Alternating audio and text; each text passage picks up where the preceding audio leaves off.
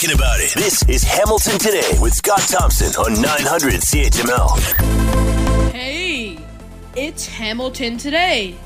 I'm Curtis Thompson, Scott's son. Lisa Poleski and Dave Woodard are in the newsroom. Will Erskine is on the board. Omicron is everywhere. Be calm and vaccinate on and fix Canada's broken healthcare system.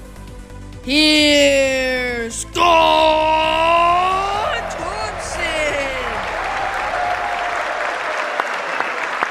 I think he blew a tire because he went across the finish line there. Hey! Good afternoon. It is 3:08. It is Hamilton Today. I'm Scott Thompson. Will Erskine on the board in the newsroom. Lisa Poleski and Dave Woodard, who'll be joining us around the big round table coming up after the 4:30 news. Lisa Poleski picks the song. Hey, that's a busy little ditty, isn't it, Lisa? My goodness. Yeah.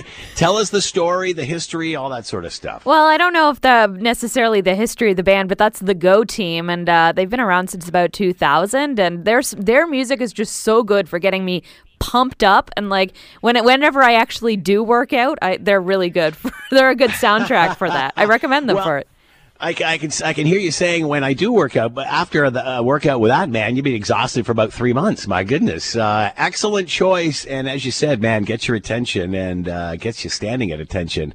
Lisa and Dave joining us around the big round table coming up in about an hour and a half after the 4:30 news. And can't wait to hear what they have to say about the issues of the day. And if you would like to contribute, you can throw a issue onto the table or whatever you'd like for that matter at 905-645-3221, start 9900 on your cell, or send us a note via the website, Scott Thompson at 900CHML.com. And man, there's a lot of ethical stuff to talk about today. And especially the story, coming out of, Quebec. We talked about this yesterday, but it's the poll question of the day, today, which you can find on our Twitter pages. Adults in Quebec, anti-vaxxers, will be taxed, and should Ontario do the same? 60% said yes. My goodness. You know what I think we're forgetting about all of this as let's be honest. We've got in Ontario close to 90% of the eligible population, 12 plus, double vaxxed. Let alone singled. But the kids are still sitting at below 50% between 5 and 11 because, and you can see why, parents would be more hesitant about giving it to those 5 to 11 than those that are above that, or teenagers, or even adults for that matter. So, again, what are you going to force the kids to get vaccinated?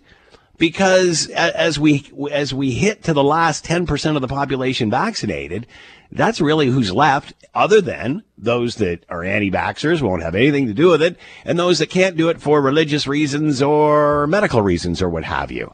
So, I think we're forgetting the role that the kids will play in this, especially when you try to get 100% of the population vaccinated. Again, everyone go out and vaccinate, get boosted, get it all. We're all, can't support it enough. But again, you're trying to do something that is impossible to do. And even if 100% of Canadians, that's east to west, not just Ontario, but east to west, even if you got 100% of Canadians vaccinated, our healthcare system would still be in shambles. So I think what a lot of federal politicians are doing right now is distracting away from the fact that they're trying to get the last few points vaccinated and go for it, but neglecting what the real issue is. And this is our healthcare system that's collapsing under the weight of a Omicron variant that isn't as dangerous, but highly transmissible. And I don't think that's acceptable to Canadians. And I think it's time that the federal government stops blaming the provinces, because when this all started, it was a 50-50 deal. Now, as former Premier Kathleen Wynne said on this show yesterday, somewhere between 22-23% of what the government has to pay, the Ontario government has to pay for health care, comes from the feds. They've walked away from it. And yet they keep telling the provinces that they have to do something while making the checks smaller and smaller and smaller and smaller. And you got to wonder with daycare. They say, you know, we're getting everybody, we're going to meet you halfway on daycare. For how long? Then it becomes like the Medicare system. And you slowly start pulling back and leave it all on the responsibility of the provinces. And now we have Quebec saying, hey, you don't get jabbed, we're going to tax you. What is that? I mean, it's not, you know, I understand where the passion's coming from. I understand where, you know, the need is coming from. But we eradicated polio without any of this. So it's insane, the slippery slope that we're heading down. Who, again, former Premier Wynne said yesterday, I don't agree with that. And I don't see a premier across any provinces that is agreeing with this. Is this what it's become? And, you know, over and above the legal ramifications of it all, do we really understand what we're doing? You know, people say, well, the kids, they all got to be, well, they're not. Matter of fact, there's less kids vaccinated in schools than there are for the uptake of COVID-19 vaccine. There's supposed to be, but there's always exceptions. And that's what we have here. So as we try to get the last 10% of the population vaccinated, I'm not sure, and let's not forget, only 47% of the kids 5 to 11, and that's not because it's not available. It's because there's people that are hesitant, even more so with the younger kids, and that's fully understandable. You're going to tax them too? You're going to tax their parents? And the federal government's just standing there going, oh, you know, the Prime Minister said today, it's up to you guys to figure out how you do it. Wow. How about some leadership here? How about standing up for the Constitution? For the charter. It's incredible when you think about it. Article in the National Post today from Tasha Keridan, the unvaccinated must be deterred from harming others. We certainly know where Quebec is going on all of this. Where do you find the balance? Let's bring in Tasha Keridan, principal at Navigator and a lecturer with the Max Bell School of Public Policy, McGill University, and with us now. Tasha, thanks for the time. I hope you're doing well. I am. Thank you. I hope you are too. So where do we go from here, Tasha? Because I don't know, I sort of had an epiphany last weekend, and I could see kind of the discussion changing, that this is no longer about the dangers of a COVID-19 variant called Omicron, and more about a collapsing healthcare system, which is buckling under the pressure of so many getting it because it's so transmissible.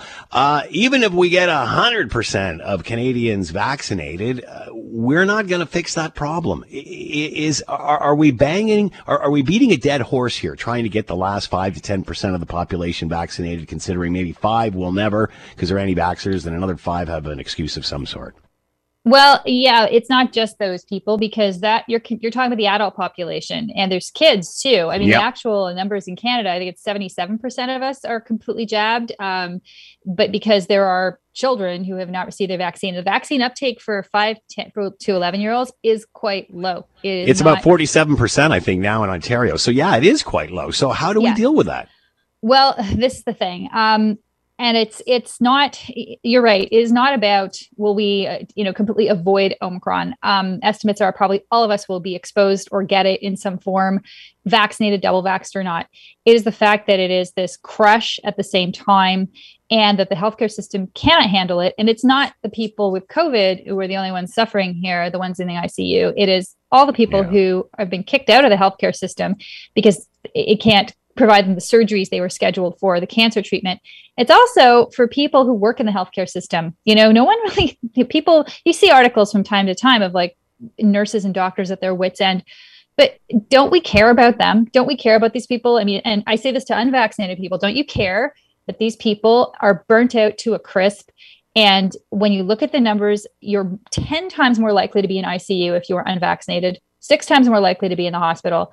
I mean, those numbers don't lie. They're there. The reality is that the excess capacity of the hospital, or the excess on the capacity, is caused by the fact that disproportionately, those 10% you talked about, people are getting severely ill with this. The rest of us who got 2 doses and the booster are getting sick. We're getting sore throats. We're not likely ending up. Some are older people. If you're 80 years old or more, you're still at risk of being in ICU, but most people aren't. So it frustrates me no end. And I think where we go from here is basically, like I said, it's not protecting us from getting it. It's protecting society from the effects of what the unvaccinated are doing to it. And so I believe in vaccine mandates. I believe in the restrictions that have been put in. And otherwise, people are simply going to say, oh, well, it's okay not to be vaccinated. And they'll just free ride off the rest, because that's what this is. It is a free riding off all the people who've made the responsible social choice to be vaccinated. And I say that without responsibility, without duty, there is no liberty. They go hand in hand.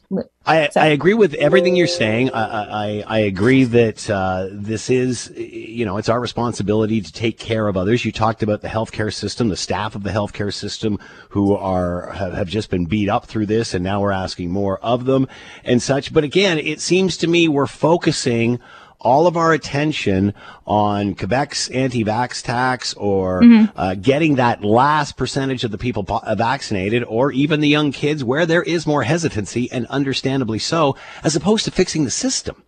But you're not going to fix it in 2 months. No, you're not going to fix it in 2 months. But you're looking at other countries that have a way less uptake of the vaccine than we do, and they're having the same issues that we are, or even less. Like, this isn't even a top story in the United States anymore. If you watch news, it's like the second or third or fourth story. Again, because they're getting on with it, and they have less vaccination than we do. Their hospitals are going bankrupt. Their hospitals are going bankrupt in the United States because they can't handle the situation. No one's writing about that here, but you'll find articles about that. You'll also find articles about the fact that, the Americans are much more blasé, to the point where you see people holding signs saying, let the weak die. I don't personally want to live with that. Tasha, there's, I don't want to, Tasha, I don't want to take this to the extremes, because that's unfortunately where it is now. And unfortunately, we don't get a solution out of that. I know. It seems that, again, you look at the Prime Minister hammering at the provinces, and even one minister saying, oh, they should consider mandatory vaccination and such, where, like, seriously, it's never been done. It's not done here. We got through polio without doing this. It's through education. And again, it seems to me that the push to get people vaccinated, absolutely, I'm all in. I'm double vaxxed. Our family is. We've suffered with it. We've been through it. So, but it seems that we're focusing on that last couple of percentage points who will never get vaccinated, and we're ignoring the fact that the federal government used to pay for half this, and now it pays for less than 25% of it. So even if we got everyone vaccinated in Canada, tomorrow these problems would still be here. So should we really start focusing on upgrading and changing the funding formula, whatever that is, whether it's a combination of private, and again, it's not going to the extremes like the U.S. is, but there's a balance there. And it seems we're focusing on Band-Aids instead of fixing the problem. This is not the pandemic it once was. It's changed with Omicron. It's becoming an endemic. There's lots of medical people that will say that. It's got to end soon. So why aren't we focusing on the healthcare system? I wish it would end soon. Most people think it's a couple more years of this up and down stuff, and the end in sight. I agree. Eventually it'll end. Cast your minds back, and we can't do it because we weren't alive then, but to 1918, okay, when the last global pandemic happened, it took, I think it was 3 to 4 years to completely stomp out. And they didn't have any vaccines. They didn't have the measures we had today, the medications, antivirals, nothing. It was flu. It was a different disease, yes, but people were literally dropping dead one day to the next. It was brutal. We're lucky that we have a vaccine. Imagine if we hadn't had a vaccine at all. Imagine that, where we were a year ago when they just started rolling them out. I wouldn't want to go back to there. And I think I'm not disagreeing that we shouldn't look at our healthcare system. And it's not just funding. It's the fact that we have reduced the number of ICU beds per capita. We have one of the lowest in Canada in the world. You're absolutely right. That should change. We need to have an honest conversation in this country about how we fund healthcare, the involvement of the private sector. Why don't we have a mixed model like all European countries do, the entire OECD except the US, where yes, the US, it's full on private with some for poorer people, Medicaid and that sort of thing. Whereas Canada, we're the opposite. We're like, oh, full on public. But the reality is we have a lot of private care here that we don't talk about, but we could have a much better organized system of private care, which allowed, middle class people to have insurance through their work for things that are now done in the system that you can't do now because the Canada Health Act prohibits it. We need to have that conversation. But that conversation is, first of all, the political third rail. You ask any politician, they don't want to touch it. Second, it's a longer term conversation. This is going to be with us. It's in its acute phase right now for a couple of months, we know, but it will still be up and down for the next while. And yeah, we do have mandatory vaccination. If your kid isn't vaccinated, they can't go to public school in Ontario. There's exceptions for all of that, Tasha. There's exceptions for all of that, though. 100%. I bet you 85% of the kids, and I bet you 85% of the kids in my kid's school right now are vaccinated. I bet you the COVID-19 vaccination rate for adults is probably higher than the vaccination rate for kids because there's exceptions. The exceptions. There's a lot of exceptions.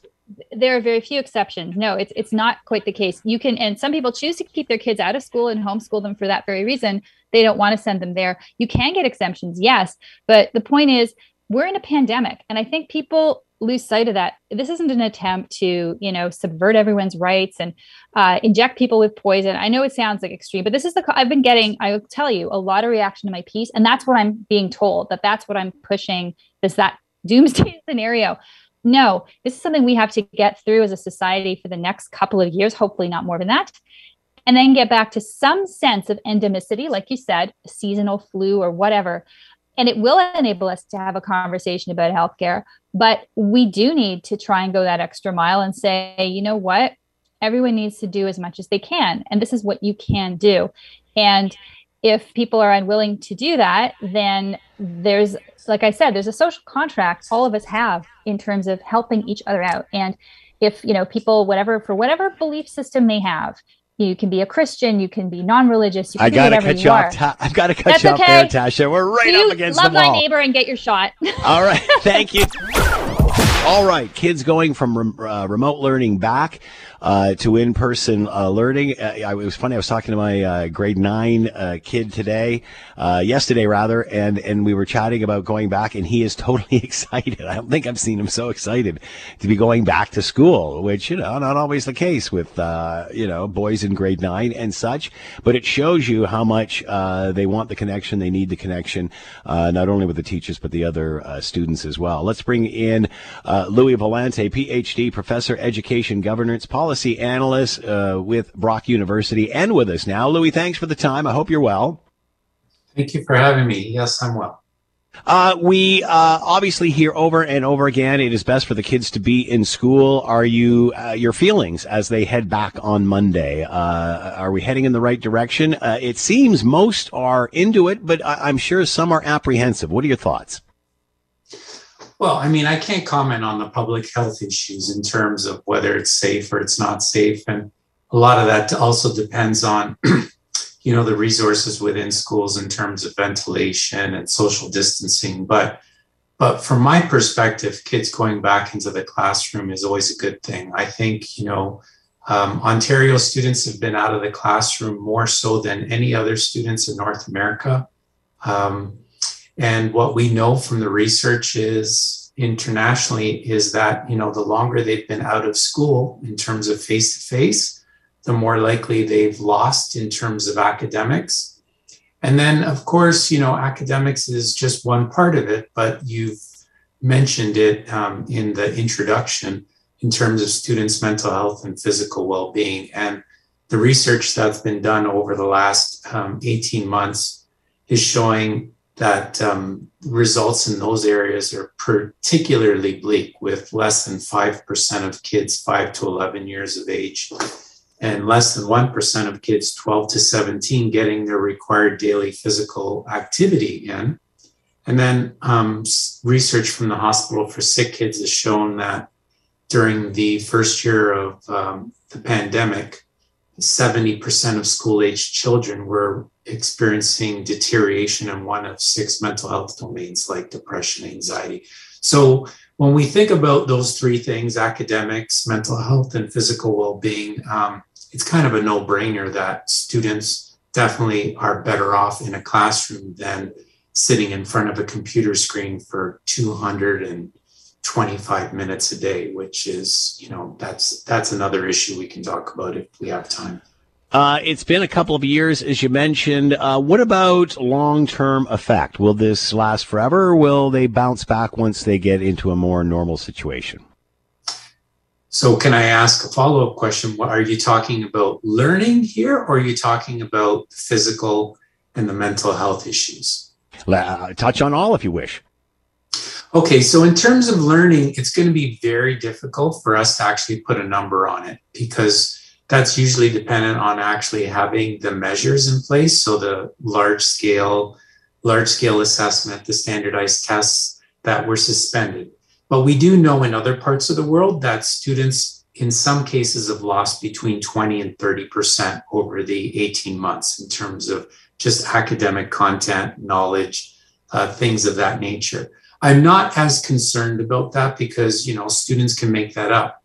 I'm actually much more concerned about the mental health and the physical well-being, because those are issues that we do know what that looks like. I just reported some of those results. So while we might be a little bit unsure about, the academic implications, we're definitely have some clarity in terms of physical health and well-being and mental health. And to be quite frank with you, it wasn't a rosy picture beforehand. My colleagues who work in the area of physical health and well-being have reported on this issue way before the pandemic hit, that kids weren't getting enough physical exercise and the implications of that. So I am somewhat cautiously optimistic in terms of the academic learning outcomes and students bouncing back in terms of what they've missed.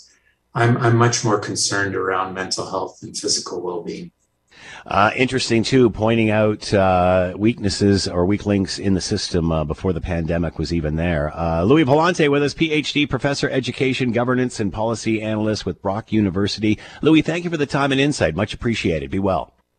Thank you. Take care. Fascinating article in the Globe and Mail yesterday by Robert Fife and Stephen Chase. The headline reads, Canada's spy agency warns MPs, members of parliament, to beware of the influence of operations from China. Canada's spy agency for the first time is warning individual MPs and senators from all major parties about influence operations being carried out by China and other adversarial states. The Canadian Security Intelligence Service, CSIS, has become increasingly alarmed about the efforts by China and its agents to influence relations with elected officials to gain sway over parliamentary debates and government decision-making. To talk more about all of this, Stephanie Carvin with us, Associate Professor, International Affairs at the Norman Paterson School of International Affairs at Carleton University, and a former National Security Analyst for CSIS, author of the new book, Stand on Guard, Reassessing Threats to Canada's National Security. Stephanie, thanks for the time. I hope you're doing well. I am. Thanks for having me on the show again. How is the Chinese Communist Party trying to influence members of parliament here? What are they doing? So there's a number of things that are happening. I think the thing that has perhaps prompted this outreach from CSIS was the forthcoming federal election back in 2021, and concerns that there could be influence in a number of ways. And I think the kind of things that we're used to thinking about when we talk about foreign interference activities is really online. I think a lot of people think of like Russian bots in the 2016 election. And certainly there have been some reports of this. There's been reports of a candidate out in British Columbia by the name of, I believe, Kenny Chu, who it does seem that there was some kind of coordinated campaign that may have been targeting him. Now, that's not to say that it was necessarily successful. It's hard to know. This is one of the problems with foreign interference. It's hard to know when these operations are successful. But and we also know that Chu did not put out a fairly robust response or didn't really raise any flags about it at the time. But that seems to have been one thing that actually did happen. But when we talk about foreign interference in Canada, I think one of the things we do look at is really there's a lot of in-person activities as well. And it's a little harder in the age of COVID. But, before we would see things like, inviting, offering kind of lavish presents or trips, flattery. There were some concerns there, I think back in 2015, 2016 about campaign donations. That's actually much harder to do in Canada than some people think because of our election laws. It's these kinds of things. And then finally, I'm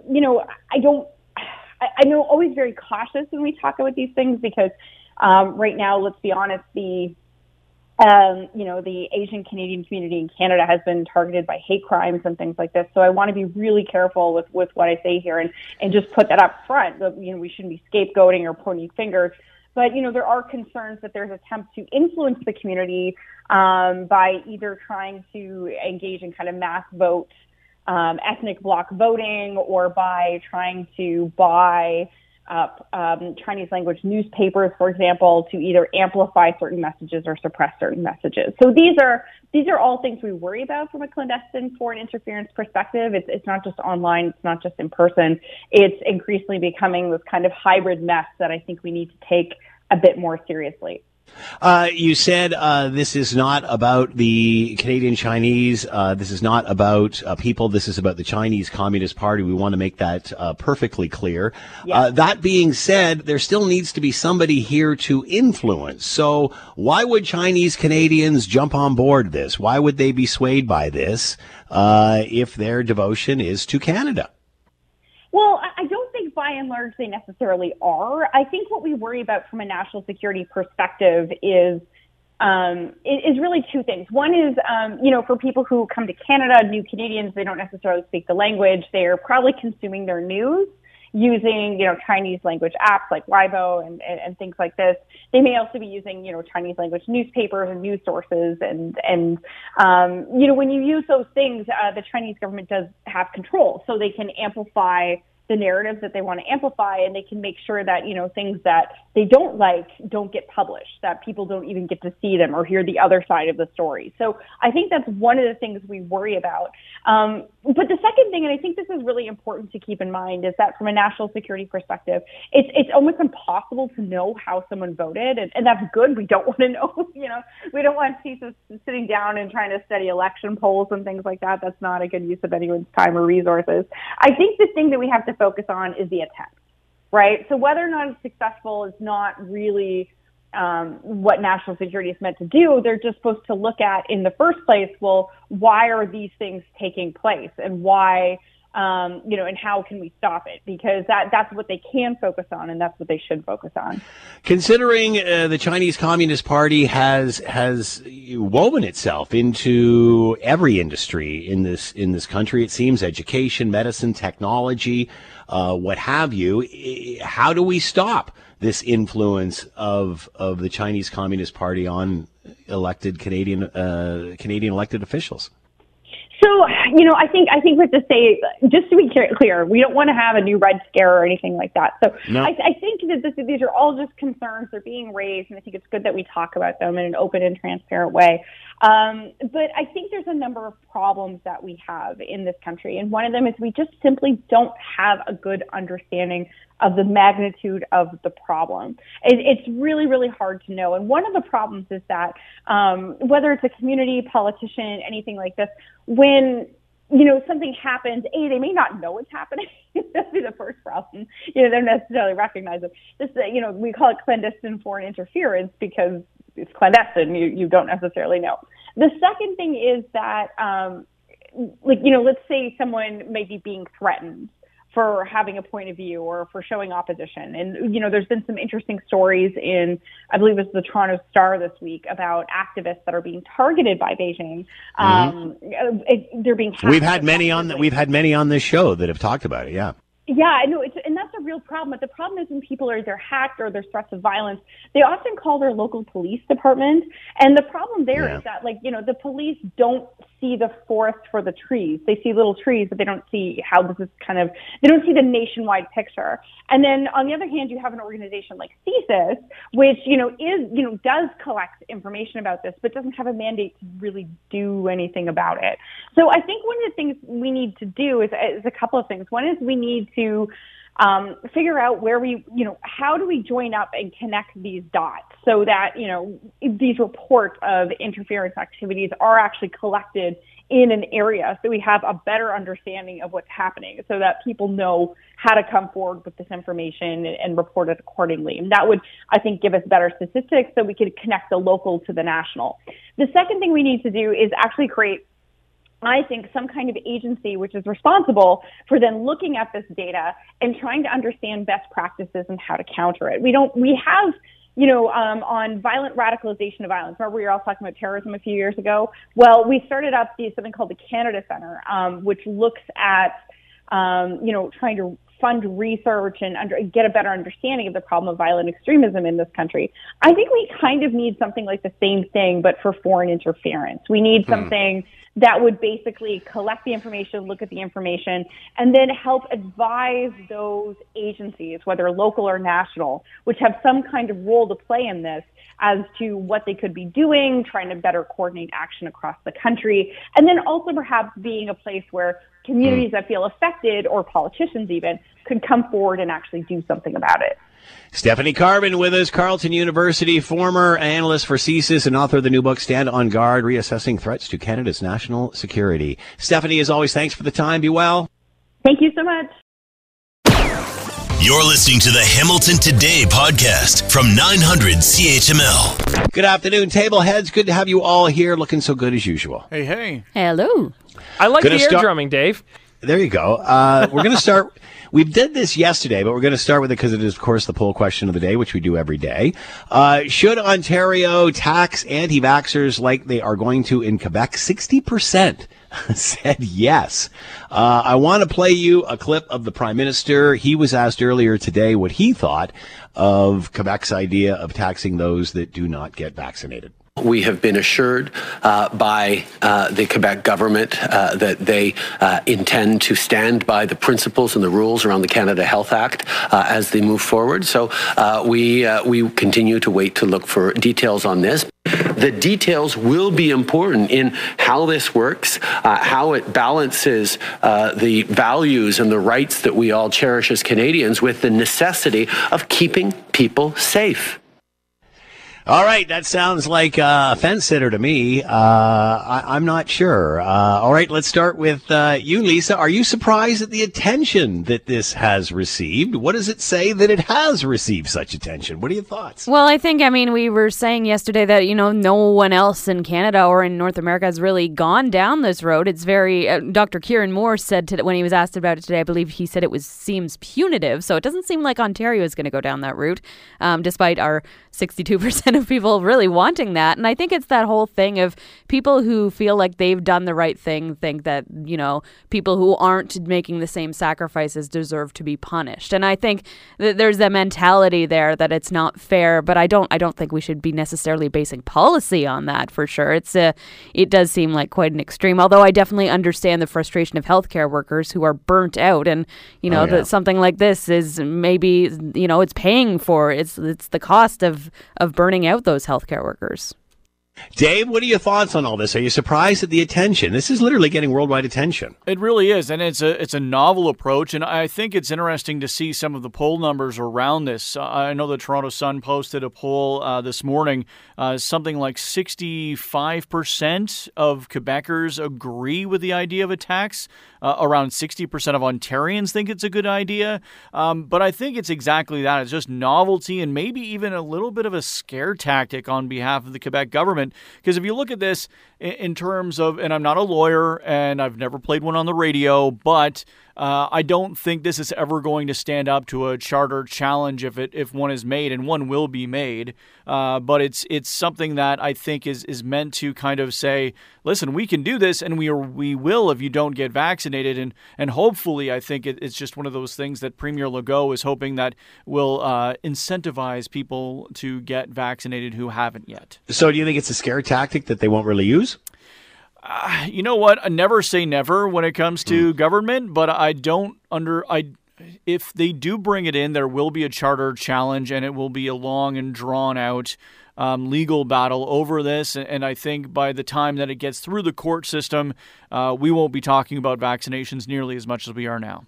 Are you surprised at the Prime Minister's reaction to what Quebec is doing? No. I mean, it's one of those things. I mean, every time that the Prime Minister is asked to weigh in on things that are provincial jurisdiction, he generally kind of waffles on I'm things. not sure whose jurisdiction this is, Dave. I don't think this is anybody's jurisdiction. Well, true, but I mean, it's something that Quebec is trying to bring in. But anytime that a province tries to bring in an idea and the Prime Minister is asked about it, he never really gives an opinion on it. Good point. Saying that it's up to the provinces to deal with these kinds of things. So it doesn't surprise me whatsoever in the reaction that the Prime Minister had today. Are you surprised, Lisa, about the reaction or the PM's reaction? No, same thing as Dave said. I mean, the PM's never going to take, especially for something so controversial and like thorny as this topic, he's not going to, he's basically just going to say the prepared kind of statement. The thing he always does when he gets asked something like this. So no, it doesn't surprise me.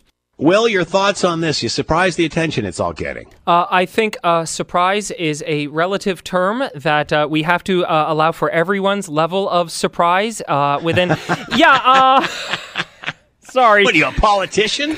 Am I surprised about the reaction, the attention it's getting? No, because I think a lot of people have mixed feelings about this. I think a lot of people, part of their brain is saying, you know what, it's not right in that all this does is create a deeper entrenched us versus them mindset, which we already have enough of that in society. But at the same time, there's a lot of people who really, part of them just wants to, get them, go jab them, make it happen. And I think there's an internal struggle that makes this rise to the forefront of people's minds around the world when they hear something like this. I think there's a lot of people who wish they could go ahead and do this, but know that, no, we probably shouldn't. This probably isn't the route to go. Again, I think this is all just a big distraction, so we're not focusing on the real problem, which is a healthcare system which is collapsing. But you know my point there. All right. We all know that COVID-19, the global pandemic, has delayed a lot of things in life, weddings, everything, including the chance for you to get your driver's test, your road test. Now they're saying that because there's such a backlog in the province, things like parallel parking and some of the other things we had to do and feared as a kid will be removed from the road test just to simply speed it up. Do you agree with this? Lisa, we'll start with you. I mean, I'm trying to remember when I went for my tests. I had to take my G test 3 times because various. Well, no, it was mainly because I was like, I heard it was hard to do in Hamilton. So first I went to Burlington, then I went to Guelph, and that just ended up being even harder. So yeah, but I don't even remember if I did parallel parking on my test. If I did, it wasn't memorable, and I think I honestly learned to do it on YouTube. So I don't think it will be missed. Don't a lot of self-driving cars also have like a parallel parking option now? I don't know. That's out of my pay grade. No, I don't have a car at all. So. Obviously, you did well, Lisa, because you don't remember it. So it must have worked out pretty good. Yeah, I just remember my driving instructor was so busy complaining about her own. She had like problems going on in her life. So she just passed me because I was a good listener, I think. That's hilarious. So yeah. Dave, parallel parking removed, does it matter? I don't think it really matters all that much. For one, there's a lot of self-drive parallel parking cars that are out there, and probably within the next 5 years, no one will need that skill anymore. But also, I didn't have to parallel park when I did my driver's test. My wife says she didn't have to do it either. So I don't really think it's something that people are really worried about all that much in terms of day to day. Now you don't even have to turn around to back up. So really, why would you need to learn how to parallel park, I guess? Exactly. All right. Thank you, table heads. Lisa Pileski, Dave Woodard, and Will Erskine around the big round table. The Quebec anti-vax tax is getting attention around the world.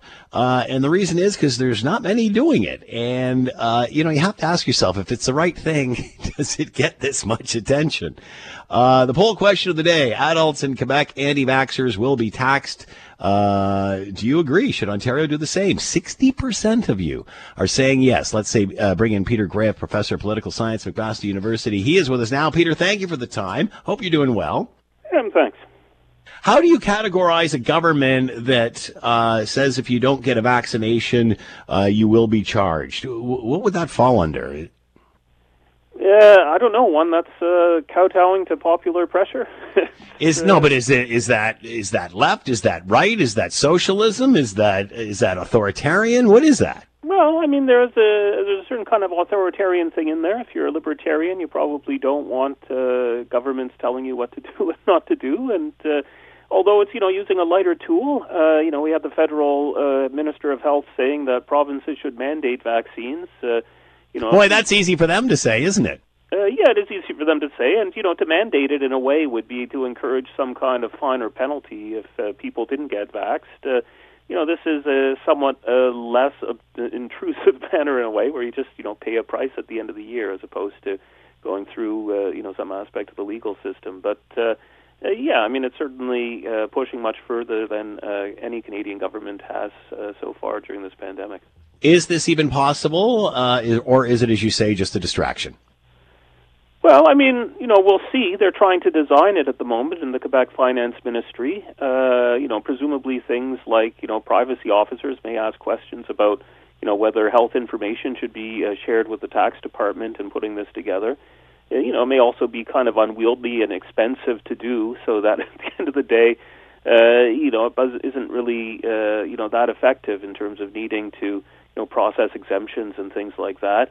So it's certainly not going to be a big revenue raiser. The question is, does it change behavior? Does it encourage people who have been refusing to get a vaccine to actually go out and do it in order to avoid a charge? And there, I think, a lot of the public health experts are a bit uncertain whether it will have a huge impact. There's probably a few cases on the margins where it would have an impact, but in others, probably not a great deal. Are you surprised at the Prime Minister's reaction? He said we have to wait for the details. Well, yeah, in a way, there's a question. Will they really go forward with it, or is this just candy for the Premier in a way?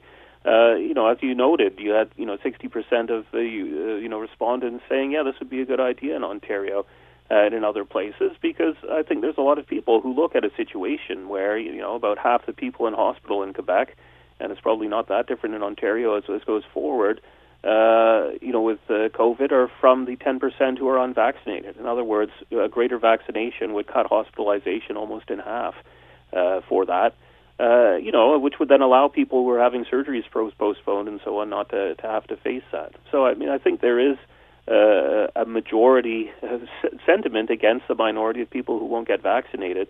And I wouldn't be surprised, in the Ontario case. This might be candy for someone like Stephen Del Duca to try and come forward and ride the wave of that unhappiness. So, yeah, why would the Prime Minister wait? I think because he's not sure Legault is really going to go forward with this. Is this just a political ploy, or is it something he's really going to try to do? And if he does, then, are there any issues around rights that are, properly taken care of, or are there things that stand out that the Prime Minister will want to not support? You were talking about the Liberal Party. We had former Premier Kathleen Wynne on yesterday, and she was said it was an extremely slippery slope to go down. Your thoughts? Yeah, once you get the ability to do this, why won't politicians choose other scapegoated groups and claim that they have to pay an extra tax? In this case, it's a bit easier to actually make the tax work because, there's some kind of public record about who is and who isn't vaccinated, as opposed to, say, taxing, people who choose certain kind of lifestyle choices or, engage in risky weekend sports and things like that. So, but yeah, I think it's a way that politicians, if this passes muster, might go and, begin choosing groups or behaviors that are, not necessarily that popular with the public and use them as a way to, again, to go after scapegoats. So it's less about actually trying to raise money or, change behaviors and to, rile up a majority against a minority. Or even fix the real problem, which is a healthcare system which has an inadequate funding formula. Is this a distraction for the Prime Minister? Instead of fixing that funding formula, which used to see 50% of the cost paid by the federal government, now that's down below 25%, and then blames the provinces, is this all just smoke and mirrors to avoid correcting the real problem? Because even if we got 100% of us vaccinated, you still got the same healthcare issues. Yeah, in part. I think any case where you have a pandemic, you're going to have surges. And, if we actually had a healthcare system that had the capacity to deal with those surges, then people would be complaining that we had all this redundant capacity done, so we didn't have it. And what a waste of money. So, in a way, we're not always that consistent with that. But it is true that, in the recent, since about 2014 or so, the federal government has been reducing its share of spending in the healthcare system, and that has had some knock-on effects in terms of the capacity, to maintain sufficient capacity. So even before, COVID came along, we did have those stories about, hallway healthcare, here in Hamilton. Yeah. And so, I mean, there's a longer term issue there where people probably should be calling the federal government to account and say, there needs to be a bigger financial stake. Whether the size of the check that the premiers are asking for is the correct size, I mean, that's another question. But the federal government can sit pretty, I think, in this situation in that question is not really being asked much. Peter Graff, and I don't understand why. Peter Graff, professor of political science, McMaster University. As always, Peter, thank you so much for your time. Be well. And you too. All right, a little earlier on, we heard a news conference from Education Minister Stephen Lecce and Ontario's top doc, Dr. Kieran Moore, talking about heading back to class on Monday. Let's bring in Mandy Figueredo, Director of Education at the Hamilton Wentworth District School Board, and is with us now. Mandy, thank you for the time. I hope you're doing well. I'm doing well, Scott. Thanks for the time as well. Last time we chatted, Manny, we were talking about tracing and tracking and how much work that was. I think we kind of covered it, but it seems this still seems to be an issue in regard to tracking and tracing and notifying kids and such. You were talking last time we spoke about how we just don't have the manpower to do this, and the capacity now, or the capacity to do all of this, and especially with so many people now testing positive for this. But let me ask you this. Here was the tweet. For parents with kids heading back to school, families will not be notified of any COVID outbreak until a principal records a 30% absenteeism among staff and students, and consults your local public health unit. It's at that time a directive will be sent. So your thoughts on that? We did touch on this earlier, that it's just simply we don't have the resources to do it all. You've got other work to do. Your thoughts on this, and why 30%? Yeah, I think it's an important discussion because we've talked about this last time, that we have set an expectation, public health with school boards around creating such an expectation that every time there's a confirmed positive case, that the ministry has asked us to confirm it, report it, and contact trace. And part of that contact tracing, again, public health has been incredible through this, has required our school leaders then to connect with families and cohorts. And I said to you last time, in the third wave we experienced last spring, I saw at times that we had school principals, depending if there was outbreaks, that was what they were doing, like almost full time. Yeah. I wondered how long we could sustain this. So I think, as I heard the Dr. Moore say today, we have some history from H1N1 where, when I was a principal, we had to track our attendance rate. So the ministry said they were going to require us, with memos still to follow, reporting our daily attendance rates to the ministry. And if we reach a 30% threshold, that's been determined, I guess, by the science table of absenteeism of students or staff, that we need to talk to public health to talk about, is that a reflection of a higher spread within that community, and should we close the school down or not? So we're waiting for the memo, but that's my understanding of clarity of teleconferences I received today. Is this a good solution considering where we are? Are you happy with this? Well, what I'm pleased with, that there's some level of transparency with the community and reporting of at least attendance. So we need some kind of tracking. To go from very intense, detailed tracking to nothing doesn't build up public confidence. And even our school leaders were very worried about this. In the absence of nothing, we're left holding that torch, wondering what we say to parents. So I think it's better than nothing. But I think the real question, I think I've heard from some parents as well, is around the access to rapid antigen tests and some of those new measures. So I just wanted to manage expectations that we have received, Scott, our N95 mask for staff. But what we're still waiting for is the optional 3-ply mask for students. And the rapid antigen tests, we were told that our board will receive them Monday. So just receiving them centrally and getting them out to every school, so each, you heard today, each family can have 2 and each staff member can have 2, it's going to take time. So, they won't be there Monday first thing, because the logistics of getting them out to schools, once we haven't received them as of yet, it's going to take time. But I'm glad our students are coming back, and I'll say this: I wish they had come back on January 5th. To be honest, that's really what I hope, because I think you heard January 3rd that the key metric was going to be hospitalization rates and ICUs. And we've heard that that's actually higher than it was as of January 3rd. So for me, I think we should have just had students come back and address some of the challenges along the way, right? and work through the logistics of it. But people are already complaining, Manny, people are already complaining that there won't be masks there for Monday, and you're talking about addressing along the way. And I'm just playing devil's advocate here, Manny. I know it's a huge balance, but it seems like even with what you're saying, everybody wants everybody to be tested, but they just don't understand we don't, A, have the tests, or B, have the manpower to do it. There's just not, it's like the toilet paper of the first wave. Yeah, what we have the PCR kits that were given to us late December. Yeah. So, about 10%, but that's just a bridge. They'll be at schools, but that's only for people who are symptomatic in person, but, they won't last long.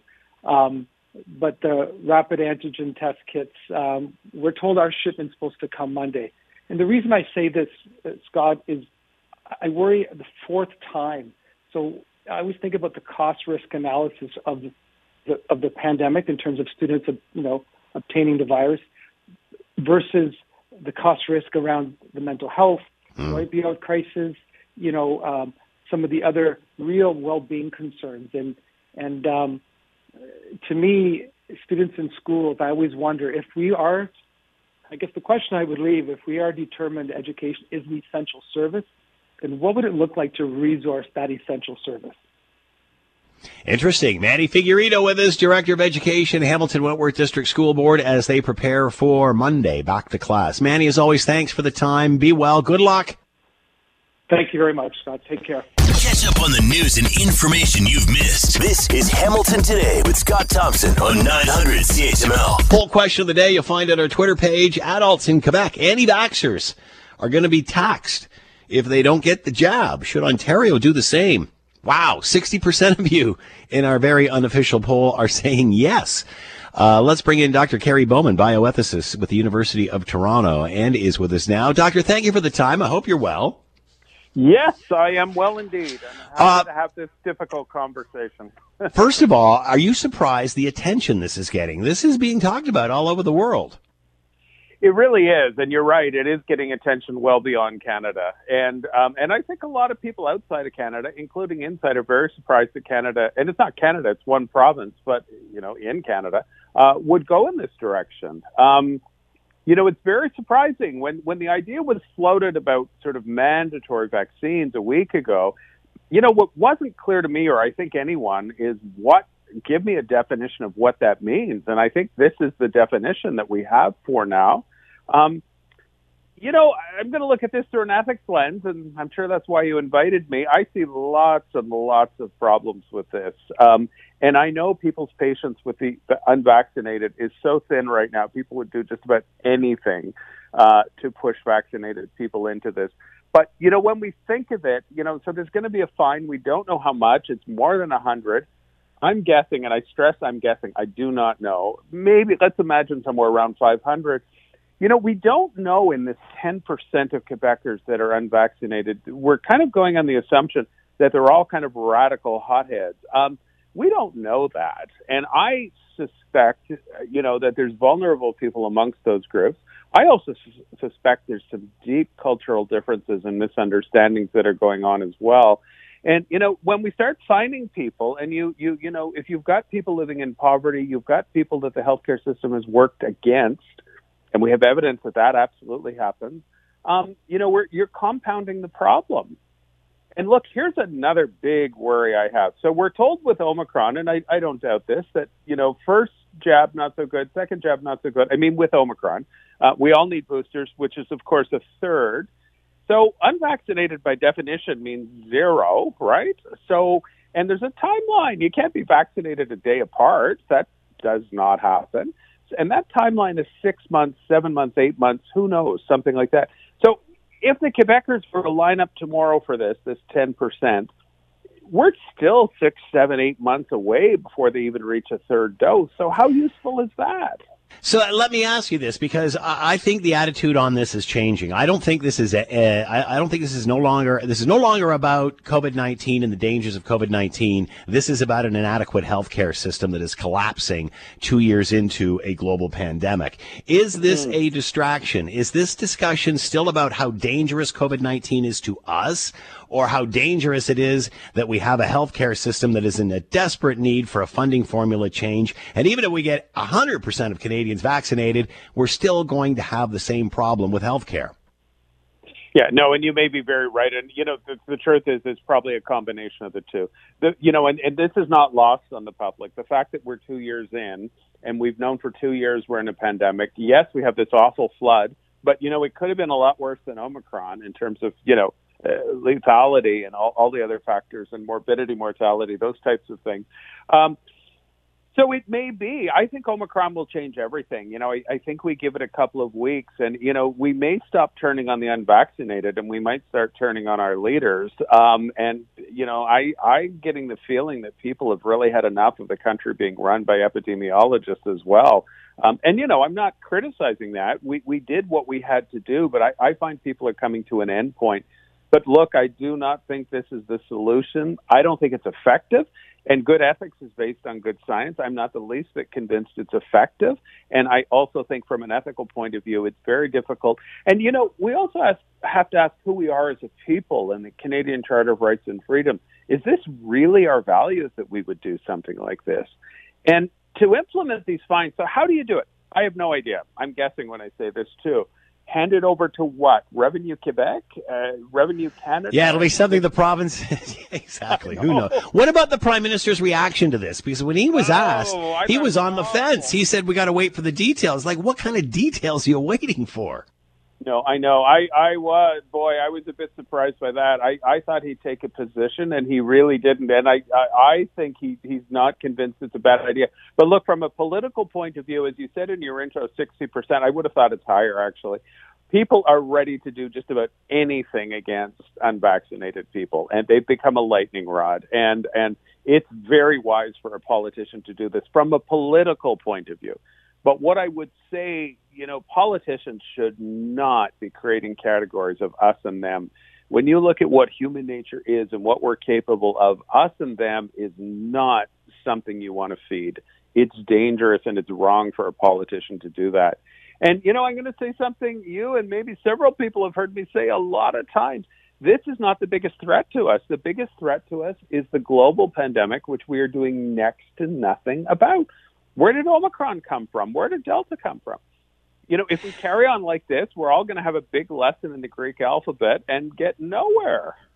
Again, we're focusing on the unvaccinated and taking the attention off the politicians and their policy. It just seems bizarre. Dr. Kerry Bowman with his bioethicist with the University of Toronto. Fascinating discussion, Kerry, and it's not over yet. Thanks so much. Be well. You're very welcome. Take care. So I'm in the media, and I've been in the media for earlier this month, I celebrated my 38th year in the media, which is surprising to me as well as you, I'm sure. And, I've been pretty proud of what we've been accomplished over the years, meaning me, and I'm very proud of the industry that I'm in until recently. And it's got to the point where even I'm questioning what is going on. Because I think I'm watching a lot of people just go on TV or radio or social media, whatever, and just scream hysterics and ask questions that there are no answers to or we don't know, rather than getting answers to questions we do know. Or answers to questions we can get answers to. Is the media doing its best to answer your questions that you're asking, or are we asking questions that we know cannot be answered and thus creating more confusion than clarity just to stoke a good story? Are we being like the public, or are we being media? Let's bring in Jeffrey Dorkin, Senior Fellow at Massey College, former Director of Journalism at the University of Toronto, and author of Trusting the News in a Digital Age. Jeffrey, thanks for the time. I hope you're doing well. I'm doing just fine, Scott. I hope you are as well. Yes, thank you. Am I barking up the wrong tree here? I'm just getting the feeling I'm hearing more sensationalism than I am actually getting answers to questions. And I can think of examples, for example, the kids going back to school, and reporters screaming, we don't have this, we don't have that, or putting somebody on who doesn't have this or doesn't have that or doesn't need the information or have the information, as opposed to giving them the information and creating more hysteria and stoking confusion in a good story rather than clarity. Am I naive here? Am I missing something? No, I don't think you're missing anything. I think we're all a little confused. And part of the problem is that our political and scientific leaders have been expressing a variety of ideas and opinions.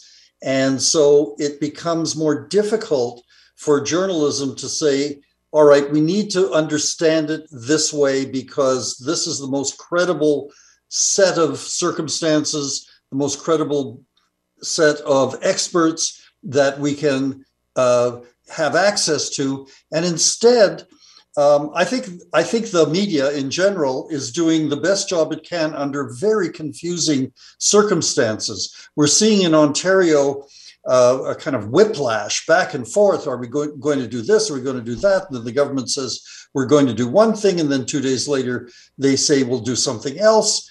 And so that makes it much more complicated for the media to present the story in some kind of accurate context that is reliable. Let me use that example, Jeffrey.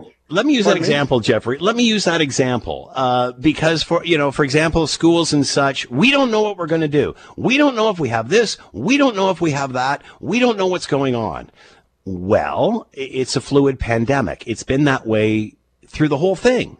So rather than reporting, everybody's saying, plan for this and plan for that, as opposed to just highlighting that we don't know. It's the same thing we're seeing with testing and reporting testing at schools. And I just had the head of the Hamilton Wentworth District School Board on and said, we don't have the capacity. We don't have principals that can just go up and follow and track and trace everybody because so many people are now affected.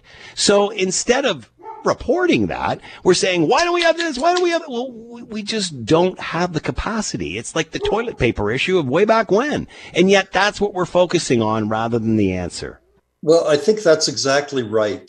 And Scott, you put your finger on the problem, which is it's very hard to give people contextual information when it doesn't really exist in any consistent way. And the other problem is, and I think this is sort of a secondary aspect to the problem, is that my impression is that the media loves this story because it is constant, it's ongoing, it raises everybody's blood pressure. And instead, what we need to have, in my opinion, is a set of points of documentation that tells us which direction this pandemic is heading. What we're seeing, what I'm reading in various newspapers is X thousands of people in the last 24 hours in Ontario have been diagnosed with COVID. There's no indication as to whether that is a rise or a fall or a steady state. You have to dig down fairly far into the reporting to discover that we may have reached the peak of the pandemic. Yeah. It's starting to hollow out a little bit, to settle down a little bit. Now, whether this is a false flag, this is too early an indicator that things are finally going to change, we don't know yet.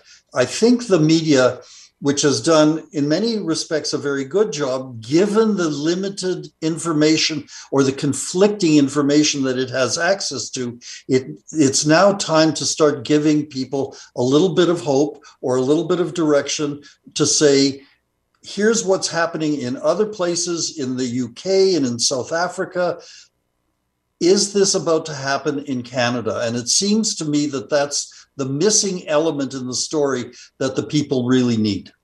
I can think of it at the beginning of this pandemic, before we had vaccine, first wave, and it was hitting the long-term care homes particularly hard, obviously. And I remember one reporter, I won't name him, but from CTV asked the premier, do you feel you've got blood on your hands because of what's been happening in the first wave in long-term care? And I'm thinking to myself, blood on your hands? This is a global pandemic, not a serial killing. I mean, it just seems so inappropriate. Well, I think this is also a difficulty in these fraught times where people are very anxious, and to a certain extent, some media, not all media, are in the business of creating a kind of moral panic, because there is I'm sorry to sound so cynical about this, but I think that there is a business reason for hyping the anxiety of the public, because there's a theory that if people are concerned, they will keep reading and tuning in and going online. But in fact, the opposite may be happening. I think we're seeing now people are starting to say it's all too much. It's not changing. I'm going to take a digital holiday from the media and stop, as they say, doom scrolling online, because a lot of the coverage is very inappropriate, in my opinion. And it's not helping people. What advice do you have for us in the media trying to negotiate this? I would say what I've said to my students was, it's fine to tell the story as it exists, but you also have an obligation, if at all possible, to give your readers, listeners, and viewers some hope. Where is this going? Are there any indicators that this is about to end?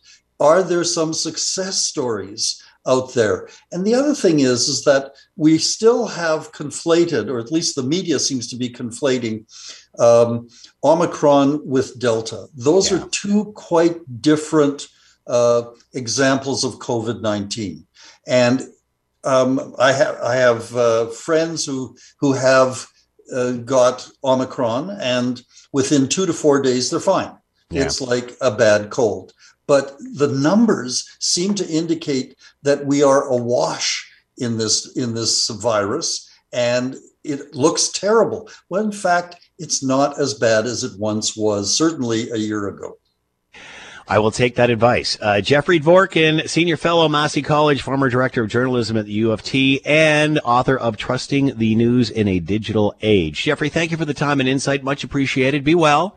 My pleasure, Scott. You be well, too. We have been assured by the Quebec government that they intend to stand by the principles and the rules around the Canada Health Act as they move forward. So we continue to wait to look for details on this. The details will be important in how this works, how it balances the values and the rights that we all cherish as Canadians with the necessity of keeping people safe. There's the Prime Minister supporting authoritarianism. It's absolutely amazing. Quebec can, you know what? Quebec's like Donald Trump. Quebec can shoot a gun down the middle of the St. Lawrence River and nobody will give a damn, including the Prime Minister. That is the Prime Minister speaking in regard to being asked about Quebec taxing those that refuse to get vaccinated. An anti-vax tax, as they say. Let's bring in Scott Radley, host of the Scott Radley Show, coming up after the news, and columnist with your Hamilton Spectator. And with us now, Scott, thank you for the time. I hope you're well. Doing fine, Scott. Thanks. Are you surprised at the amount of attention this has? The Quebec anti-vax tax has become a worldwide story. The Prime Minister just giving a very vague, non-committal, wishy-washy answer. What are your thoughts on his reaction and just the reaction of the world? Let's just talk about the politics here for a second, if I can. Because I was listening to that, and I'm thinking, some months ago, there was a poll done. I can't remember who did it. And it asked people, would you feel comfortable moving to Alberta? Ask Canadians, because Alberta's, different style of life than some other places in Canada. And it was something like 50% of Canadians said, no way, that's not for me. Well, more recently, somebody said, well, wait a second, we should do the rest of the poll. And let's ask about, and you may have seen this, and asked about all the different provinces. Like, which province would you feel comfortable moving to? Way, way, way down, dead last by a mile. I think it was 25% or something of Canadians said they'd feel comfortable moving to Quebec. Yeah. And so you've got that. So clearly there's differences in the country. You've got Bill 21 with the religious things where most Canadians, many Canadians think this is an outrage. Now you've got this that a lot of people are saying, yeah, I'm not sure about this. What I don't get, Scott, how come all the political party leaders continue to quake at the suggestion of criticizing Quebec when you would think... It's like criticizing China. Yeah, but you would think that one of them would look at this and say, wait a second, there's a lot of Canadians that disagree. I may lose votes in Quebec, but I could gain a ton of votes elsewhere in the rest of the entire country. Where is the leader who is looking at the big picture saying, so I lose 3 or 4 seats in Quebec, but I gain 12 elsewhere? I don't get why everybody walks on eggshells. I really don't. Nobody does this. They're talking about it in Greece. They're talking about it in other parts of Europe where they have a lower vaccination rate than we do certainly here in Ontario. This is something that reminds me of the Chinese Communist Party, not Canada. Is anybody making that comparison? Is anybody seeing that this is authoritarian? Well, look, we're going to see who's going to raise this. Somebody in Quebec, inevitably, somebody is going to challenge this in court. Somebody will. I'd be shocked if this did not receive a court challenge, because someone's going to say, I'm not doing this and you can't make me. And this is not, as you say, this is not within the rules of Canada. Remember, I think you and I may have discussed this the other day, but it was, a year or two ago when our prime minister wouldn't even criticize, you don't have, if you're a terrorist, you're a Canadian. Yeah. So, a Canadian is a Canadian. We're not going to take away their passports. But a vaxxer and a person who doesn't want to get vaccinated, well, they're not really a Canadian. Look, these are weird days we're living in. And again, I think this is all a distraction, Scott. This is a distraction to cover up the fact that we've got a healthcare system, which everybody brags about, which is falling apart. And this isn't the people that work in it. This is the system, an inadequate funding formula that the federal government only contributes less than 25% to when they used to pay half. To me, this is the ultimate distraction. They want to be angry at somebody. They don't want to be angry at, the politicians don't want them angry at them, so they'll focus the issue on the 10% that are gonna fix this. If all 100% of Canadians got vaccinated, we still have a terrible healthcare problem. Well, there's another question here too, and that is, there are signs, and I don't want to be playing a doctor here, and so, I don't want to say something way out of turn, but there are signs, it seems, that Omicron, we're hearing, is going to peak maybe by the end of this month and then begin its descent. If I'm wrong, then I apologize, but that's what I've been reading. And, if this is the last wave of this for a while, is this discussion going to phase out? Because what happens if we get down to numbers that are not that big? Are we still going to be going around demanding that everybody who hasn't been vaccinated get vaccinated, or pay some ongoing tax if you're in Quebec, some fee? What happens if this isn't a big issue? Are we still going to demand, if this thing is gone, that you're going to have to continue to do all these things? And then if you held out long enough, have you just ridden it out so you don't have to do it like this? There's so many questions with this. There's so many questions, and right now I think you've got leaders like Legault who, what's the harm? Let's just throw it out there and let's see what happens. And if my poll numbers go down, well, I can always change my mind. Thanks for listening to the Hamilton Today podcast. You can listen to the show live weekday afternoons from 3 to 6 on 900 CHML and online at 900CHML.com. All right, we got to run. We're playing out of time, Scott. Scott Radley with us, host of the Scott Radley Show and columnist with your Hamilton Spectator, which is coming up right after the 6 o'clock news. Scott, thanks so much. As always, thank you too also Will and Lisa and Dave for helping out today. Coming up next, it's the CHML news and, of course, the Scott Radley Show. As always, we leave it to you, the good listener, to have the last word. Why the federal government, opposition parties included, could work together so quickly for 1% of the population, and they cannot work together for the 99% of the people with a health care problem. Point. Hi, it's Shauna, and I might be a bad parent because my kids think French fries are vegetables. Hey, it's Ryan, and I might be a bad parent because I went out for wings when my wife was in the hospital after giving birth. Johnny here. I might be a bad parent because in my house, the tooth fairy gives pocket change. But we're not alone. Len emailed us and said his 6-year-old daughter's Tarzan moment going from love seat to lazy boy by curtains made him more proud than any dance recital. And Andy left his 2-year-old at the rink. All right, guys, I'm sure we're not alone. Like Andy's kid. For stories and confessions like this, make sure you check out our podcast. It's called Bad Parents, and it's available wherever you get your podcasts. I left a glove at the rink.